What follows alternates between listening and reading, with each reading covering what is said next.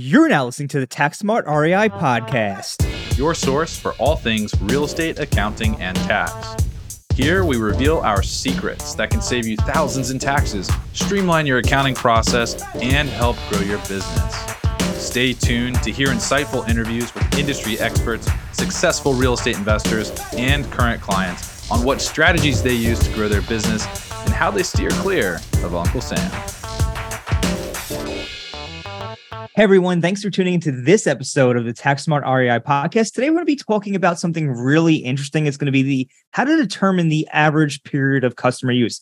And this is really important if you're going to be using the short-term rental strategy or the short-term rental exception or the loophole, whatever you want to call it. If you're going to be using that, we know that your property has to have an average stay of 7 days or less in most cases. And we're going to explain and talk about how exactly that is calculated, how that average period of customer use is calculated, because believe it or not, it's not as straightforward as you would think. So we're going to be joined here today by our tax manager, Justin Shore, and senior tax advisor, Ryan Carrier, to have this conversation. But before we jump right in, I just want to give everybody a quick update of what is going on in the TaxSmart investors community. So as I mentioned last week, we did release our lineup of master classes for the upcoming quarter. We're going to be doing a master class on the home sale exclusion today. So if you're not already a TaxSmart Insider, if you're listening to this in the morning, you can go ahead and join TaxSmart Insiders by going to www.taxsmartinvestors.com/insiders. Sign up for a 30-day free trial, and you can check out that masterclass today. It's also going to be recorded if you can't make it live. We also released a really cool new feature within the TaxSmart Insiders community that allows members to get answers to their tax questions 24/7. We're working on making that feature even better on a daily basis, and it's been exciting to see how it's worked so far. We're also going to be revolutionizing our course platform soon, so I'll have exciting announcements for that in the upcoming weeks. So having said that, we're going to dive right into today's episode. And before we kind of dive in, let's just kind of give a quick overview of the short-term rental loophole for any new listeners who may not be aware of, what we're talking about here, or longtime listeners who might need a quick refresher. So, Ryan, you want to jump in and kind of just give an overview of the short-term rental loophole? Yeah, make this as brief as possible. So I break it down into 2 steps. Step 1 is that the average stay per guest is less than 7. Right? So 7.000000, you get the point or less, right? So not 7.01, right? The other thing to mention there in the first step is that we need to have at least 2 stays before the end of the year. So a lot of people, right, we're kind of just on the second half of the back end of 2023 here. As people are maybe now looking for short-term rentals like I am, right? They might not get the property actually placed in service till the end of the year. We need to be careful of actually having a minimum of 2 stays, right? But then part 2 is material participation. And so we've got multiple steps, tests that we can look at, 7 in total. The 3 most common, substantially all, or 100 hours and more than anyone else, or 500 hours. So we need to meet one of those and keep the average stay less for 7 for that property. If we do, we meet both steps, and that is the short-term rental strategy, which in short moves our short-term rental from no longer being passive, which it is by default, and now moves it to the non-passive side. That's it in a nutshell. Right. And it's quite a powerful strategy, and you could use the losses from your short-term rental to offset your W-2 income or income from an active trade or business.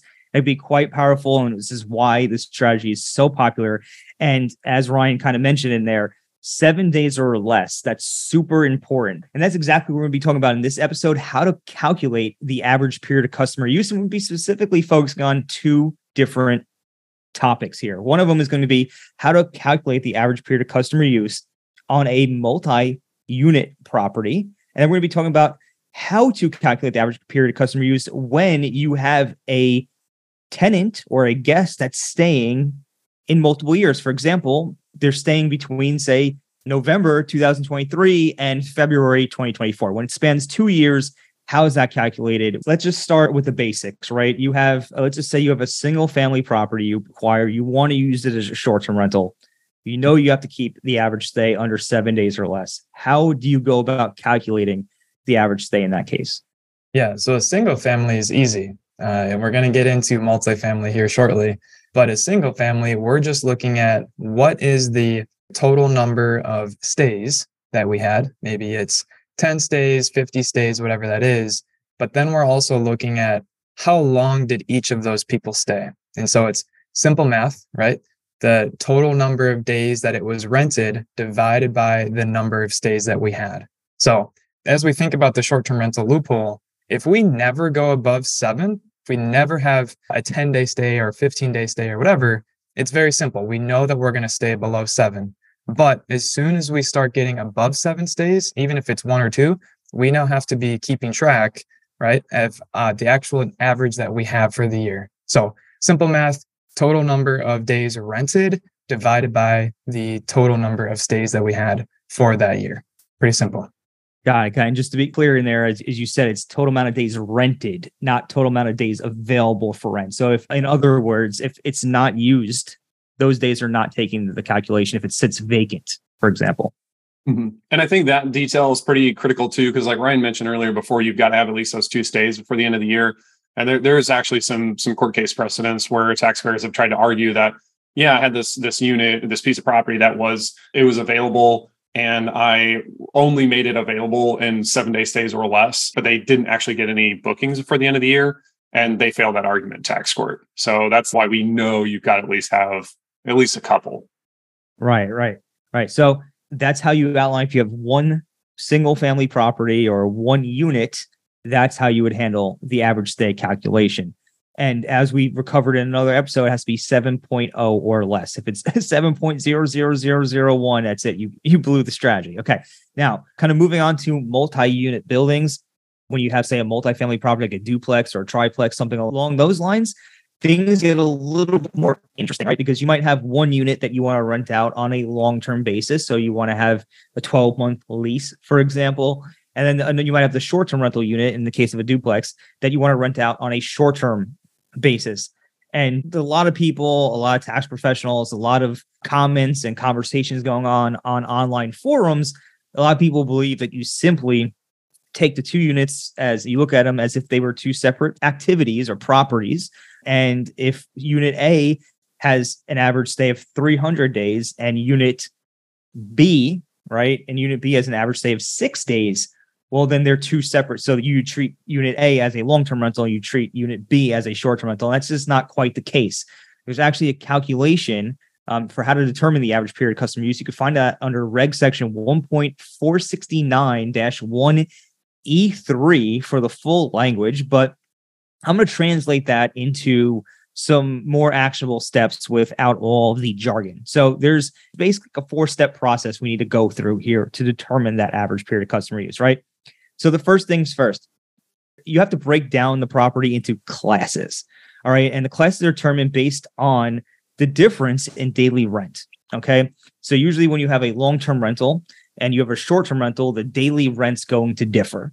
So for the sake of this conversation here today, we're going to make the assumption that Unit A is going to be the long-term rental and Unit B is going to be the short-term rental, and that they're going to have different daily rents. Okay. So for that reason, we're going to break them into 2 separate classes. All right. So that's the first thing we have to do. The second thing we have to do is we have to determine the average period of customer use for each class. And like Ryan said before, that's done by dividing the total number of days rented by the total periods of customer use. You do that calculation for each separate class, in this case, each unit. All right. The next step, step 3, is you have to determine what's known as the average use factor for each class. Okay. The average use factor is calculated by dividing the amount of gross rental income for the entire property, so both units, in other words, by the total gross rent per unit or per class. Okay. So to kind of give a quick example of what this might look like, let's say unit A, the long-term rental, that's class A, unit A, that has gross rental income of $10,000. Then you're going to have the short-term rental is going to have gross rental income of $20,000. So you have a total of $30,000 in gross rent between the 2 units. So now when you're determining the average use factor, you're going to take, for unit A, you're going to take 10,000, you're going to divide it by 30,000, and you're going to have 33.3% repeating. You're going to do the same calculation for the other side, 20,000 divided by 30,000, you're going to get 67%, right? So we're going to call it 33 and 67 just to keep it simple here. Okay, after you determine the average use factor for each class, you then have to multiply the average use factor for each class by the average stay for each class. Okay, so let's just say that Class A, the long-term rental unit, has an average stay of 300 days, right? So you're going to multiply that by 33%, right? That's going to give you 99. Okay, then we're going to go ahead and we're going to multiply the other side by 67%. So that's 6 days by 67. And we're going to get 4.02. Now, what you have to do in step 4 is you have to sum the average use factors for all classes to find the average period of customer use. So again, the average use factor for Unit A or Class A, the long-term rental, was 99. The short-term rental is 4.02.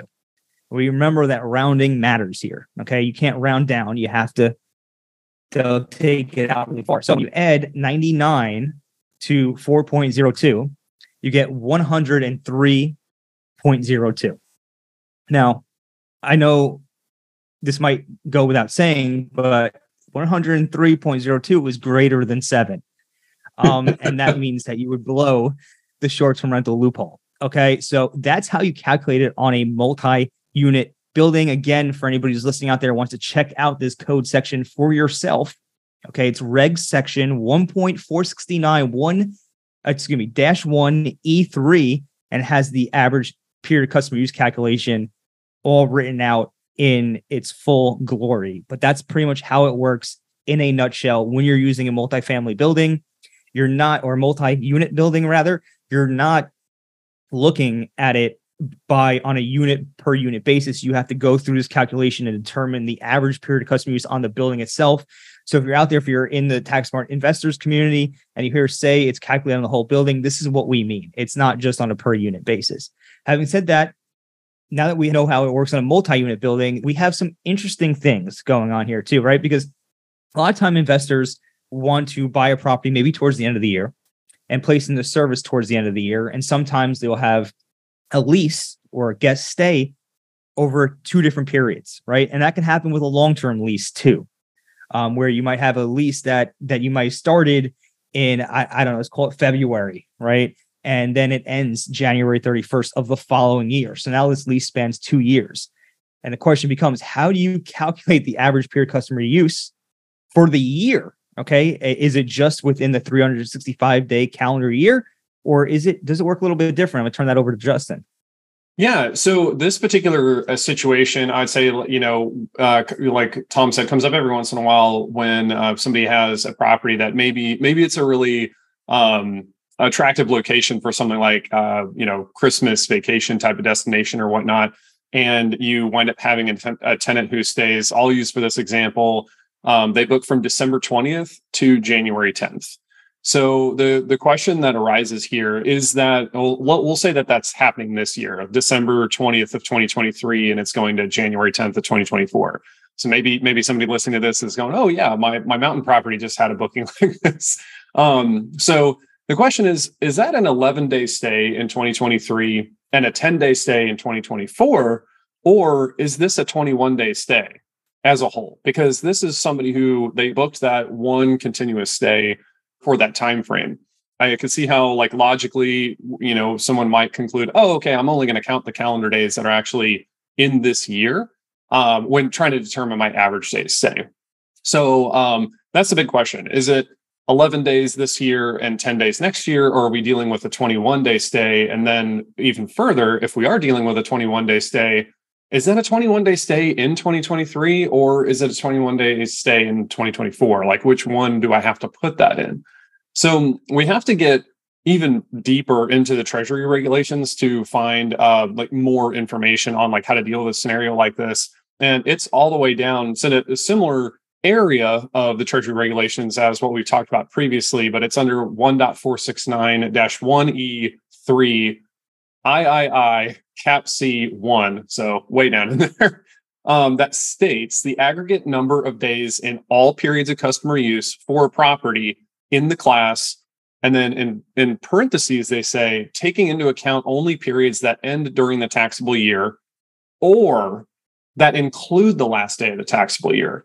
And I probably couldn't emphasize that word "or" enough. When we're dealing with the tax code and treasury regulations, the word "or" versus "and" are very, very delineating between like how we have to actually read these sentences. Because if we're dealing with an "or" statement, that literally means that you could be satisfying either part of that sentence in order to be falling into like that jurisdiction, so to speak. If we're ever dealing with an "and" statement, we know that every single one of the criteria in the "and" statement has to be met. But we're not dealing with an "and," we're dealing with an "or." So it's an either or type of scenario. So the interesting thing with this is that in our example, if we have a December 20th to January 10th type of booking, and we apply this statement to that particular stay, what we find is that that 21-day stay actually has to be counted as a 21-day stay in 2023 and also in 2024. So it's going to be that extended stay is actually going to disrupt your average stay, your aim for 7 days or less, and actually both tax years. And the reason why is because in the case of 2023, the first part of that phrase includes the last day of the taxable year. Well, our situation of December 20th to January 10th, it is satisfying that part of the sentence. So it's hitting the first one. We don't even necessarily have to look towards the second part of the sentence, that's after the word "or." Now, in the case of 2024, if we're looking at specifically that year, the reason why we would have to include this entire period or this entire stay is that the January 10th exit date or move out date, it is satisfying the second part of that "or" statement in that it is a period that ends during the taxable year of 2024 because it's ending on January 10th, 2024. So kind of a funky scenario there in that you just have to be a little bit, I don't want to say wary, but careful with extended stays, maybe during the holidays that are potentially going to wrap around the end of the tax year. And it could be somewhat problematic if you were in the scenario, like we talked about, like Ryan mentioned, we're recording this in July. A lot of people could be looking at buying their first short-term rental that maybe they're going to place in service in the fourth quarter of this year. And if you have a very low number of stays before you get to the end of the year, something like this, a scenario like this could be a little bit of a tripwire for you. That makes a lot of sense. And I'm sure it's not what everybody wants to hear, but unfortunately, that is how the code is written. Okay. So now we have another scenario that we might come across. And that's like, let's say, for instance, that, I have a long-term rental that I have today, and I want to convert it to a short-term rental in 2024. I realize that I'm in a good market and I want to convert that. But here's the stipulation, right? My tenant has a long-term lease, 12-month lease, and it ends January 31st, 2024. Okay. In that scenario, again, remember, in 2024, I want to turn my short-term rental, my long-term rental, into a short-term rental next year within 2024. But I have to to do that, I actually have to keep the average stay under 7 days or less. How does what we just discussed here, what you just outlined, how does that impact that scenario? Yeah. And, as a practical matter, we get this question somewhat often. And this, when clients hear about the short-term rental exception or loophole, is they say, oh man, I bought this property last year at the beginning of the year. I've just put it as a typical annual lease, but I'd love to change it into a short-term rental now so that I can tap into these exceptions or these benefits. But my tenant's not going to move out until January 31st or April 30th or something like that. Can I turn it into a short-term rental in 2024 and qualify for all these exceptions, for all these, kind of easy benefits? So using the same section we were just looking at, that same wording is that if the period ends in the taxable year, or if it includes the last day of the year, we have to take into account that entire stay. So this is a little bit more problematic with something like an annual lease, because we'll just assume that it's a typical annual lease, like February 1st to January 31st, so that we're dealing with a 365-day period. So again, if you were just logically trying to approach this from the standpoint of, well, my tenant's going to move out on January 31st, so I only have a 31-day stay, I could probably get my average down below 7 before the end of 2024 with a whole bunch of weekenders, for example. Unfortunately, again, that wording there is a bit of a tripwire here, because even though it's only 31 days in 2024, that period was actually a 365-day period that just happened to end in 2024. So this particular stay is going to be counted as a 365-day stay.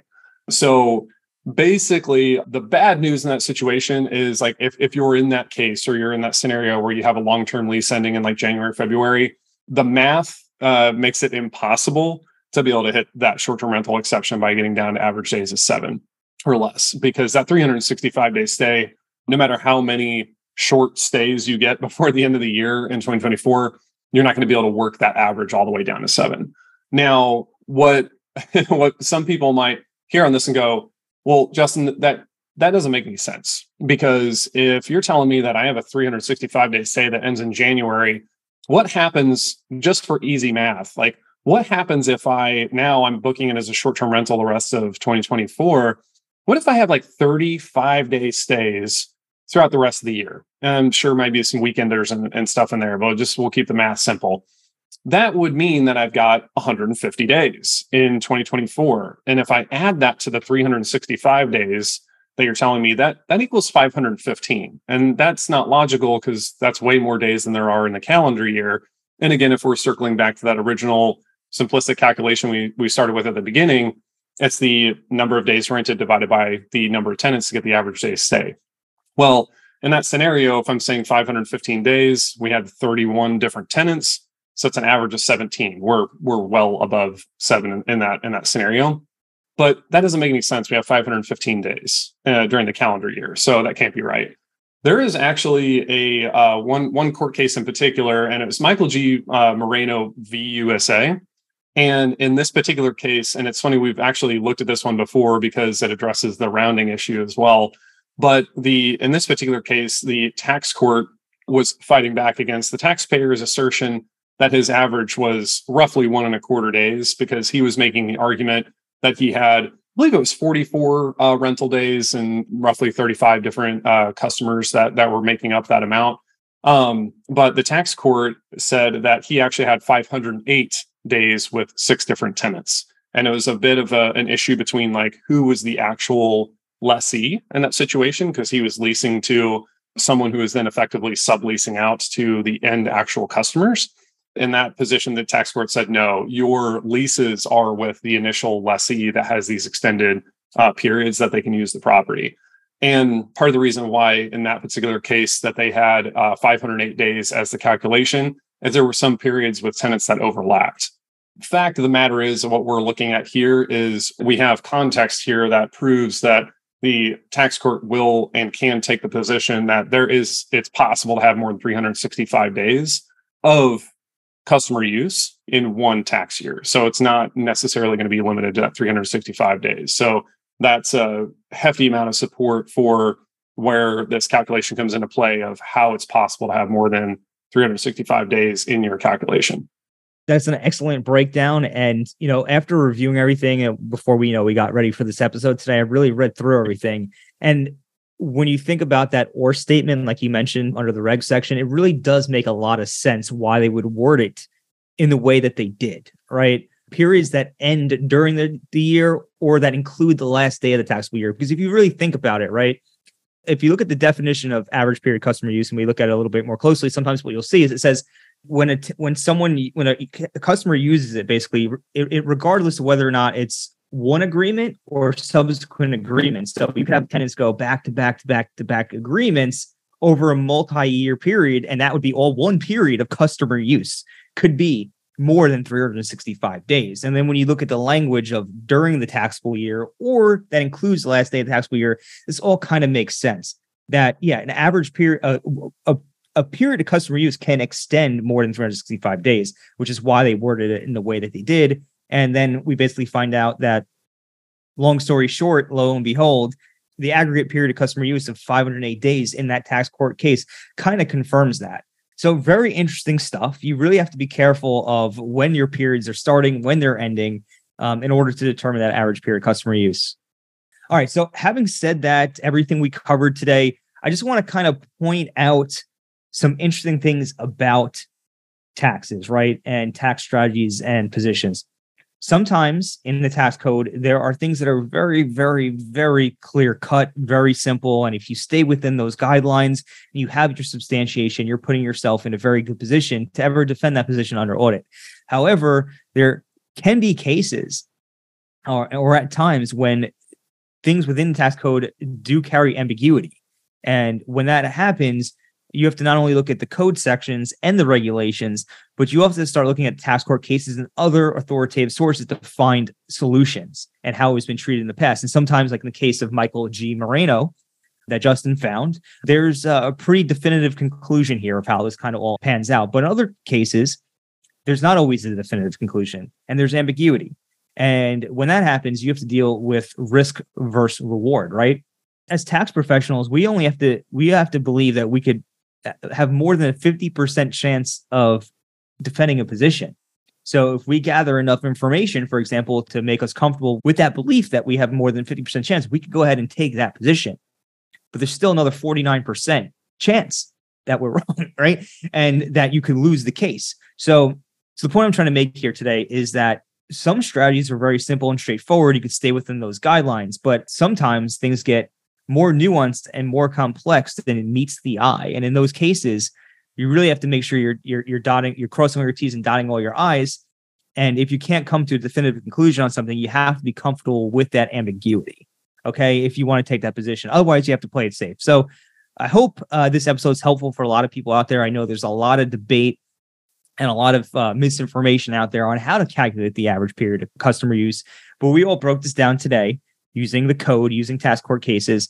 So hope that helps everybody out there. Having said that, if you do have questions, if you do want to learn more about the short-term rental strategy and how to use it, you can get the short-term rental task course for free, right? The short-term rental task course has already helped over 600 investors understand and use the short-term rental loophole to reduce their taxes. You get it for free when you sign up for a 30-day trial to our TaxSmart Insiders community. You get that by going to www.taxsmartinvestors.com/free STR course. Again, that's www.taxsmartinvestors.com/free STR course. You get the STR course for free when you sign up for a 30-day trial at the TaxSmart Insiders community. I'm going to go ahead and drop that in the show notes, and we'll see you on the inside, and we'll catch you on the next episode of TaxSmart REI.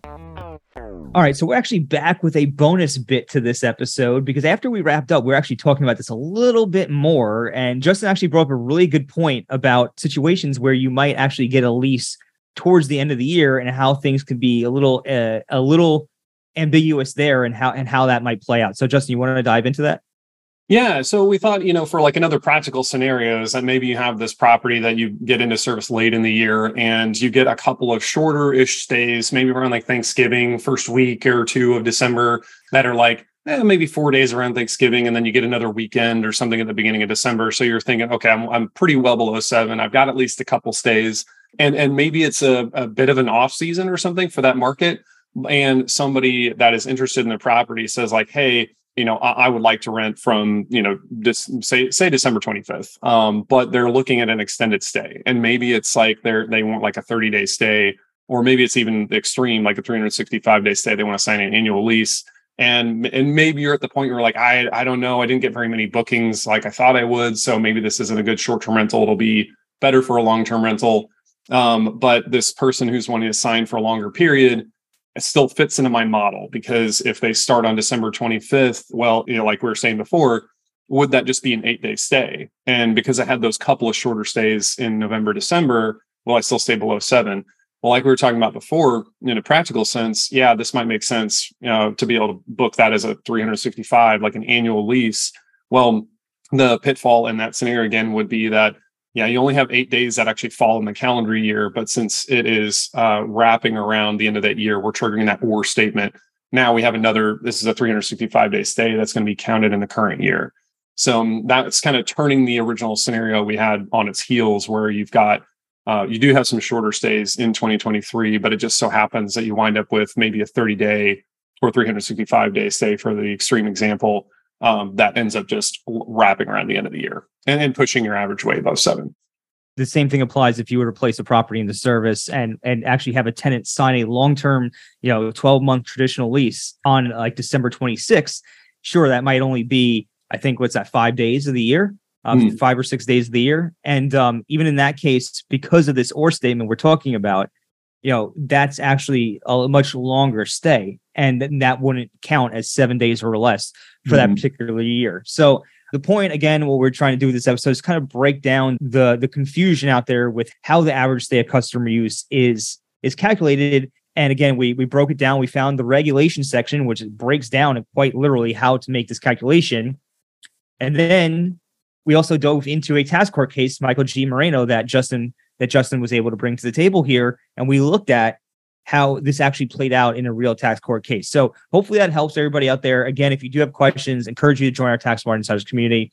But that's it for today's episode. Have a great week, and we'll catch you on the next episode of Tax Smart REI. Thanks for listening to today's show. If you enjoyed the show, please find us on iTunes and leave us a review. You can also email us at contact@therealestatecpa.com with any feedback or topic suggestions. We are always taking on new clients, and with the new tax laws in play, you really don't want to navigate this alone. Let us help you save money on taxes and with your accounting and CFO needs. To become a client, navigate to our client page at therealestatecpa.com and fill out a web form with as much detail about your situation as possible. Thanks so much for listening. Have a great rest of your week.